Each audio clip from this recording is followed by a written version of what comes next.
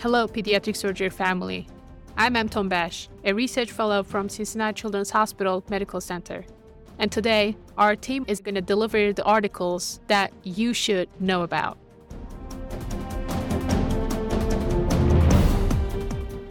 We have 4 papers today. First 3 of them are from the Journal of Pediatric Surgery, and the last one is an ABSA article of interest. We don't have much time, so let's start. Our first paper titled as Congenital Lung Malformation Patients Experience Respiratory Infections After Resection, a population-based cohort study by Markle et al. And this paper is summarized by Ellen Cisco. She's a research fellow at Cincinnati Children's Hospital.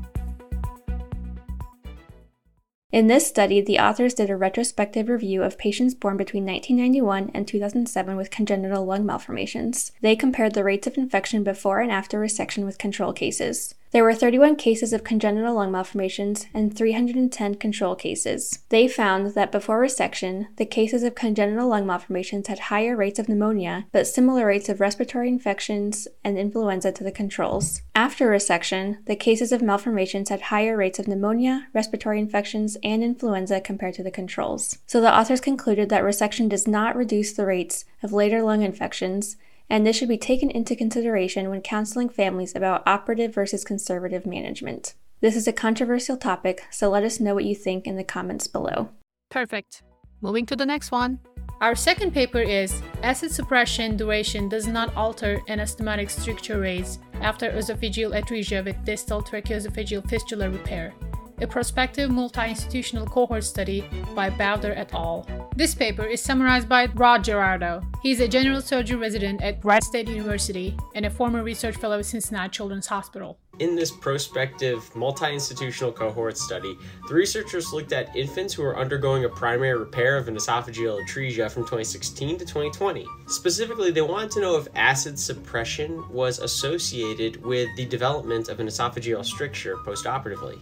Out of the 156 patients who underwent an esophageal atresia repair, about half of them developed a stricture. Turns out acid suppression was not associated with a reduction in initial stricture formation. But you know what was associated with strictures? Transanastomotic feeding tubes. Great. Let's keep moving. Third paper of the day is Optimizing Skin Antisepsis for Neonatal Surgery, a quality improvement initiative by Carr et al. This paper is summarized by Cecilia Hijena. She's also a research fellow at Cincinnati Children's Hospital. After a literature review, they come up with a protocol using isopropylic chlorhexidine for neonatal surgery in patients older than 34 weeks gestational age and that weighed more than 1,500 grams. They applied this protocol in 50 patients. After that, they assessed the skin of them with a special tool. They found that none of the patients developed any adverse skin prep outcomes, and 8% of them developed SSI, compared to 14% of a previous cohort using povidone iodine. It seems that CHC is finally getting approved for using in the OR for neonatal surgery. And here's our last paper. It's an ABSA article of interest from Injury Journal. Nationwide use of Reboa in adolescent trauma patients, an analysis of the AASD aorta registry by Theodoro et al. This paper is summarized by Brittany Levy. She's a research fellow at Cincinnati Children's Hospital as well. Reboa stands for resuscitative endovascular balloon occlusion of the aorta. And it's a minimally invasive method of hemorrhage control where a sheath is introduced into the aorta via femoral arterial access, and it's inflated to occlude the arterial flow in either zone 1, 2, or 3 of the thoracic or abdominal aorta.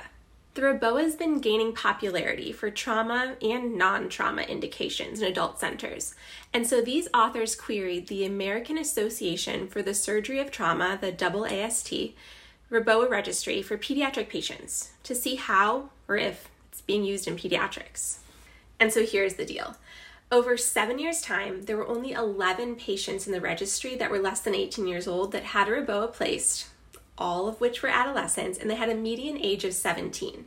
The Reboa did improve hemodynamics in this population, but still only 30% survived.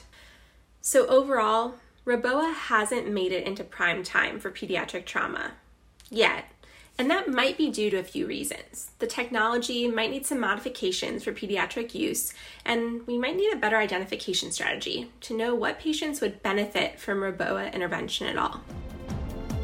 Check the link in the description below to read each paper. We hope you liked this episode.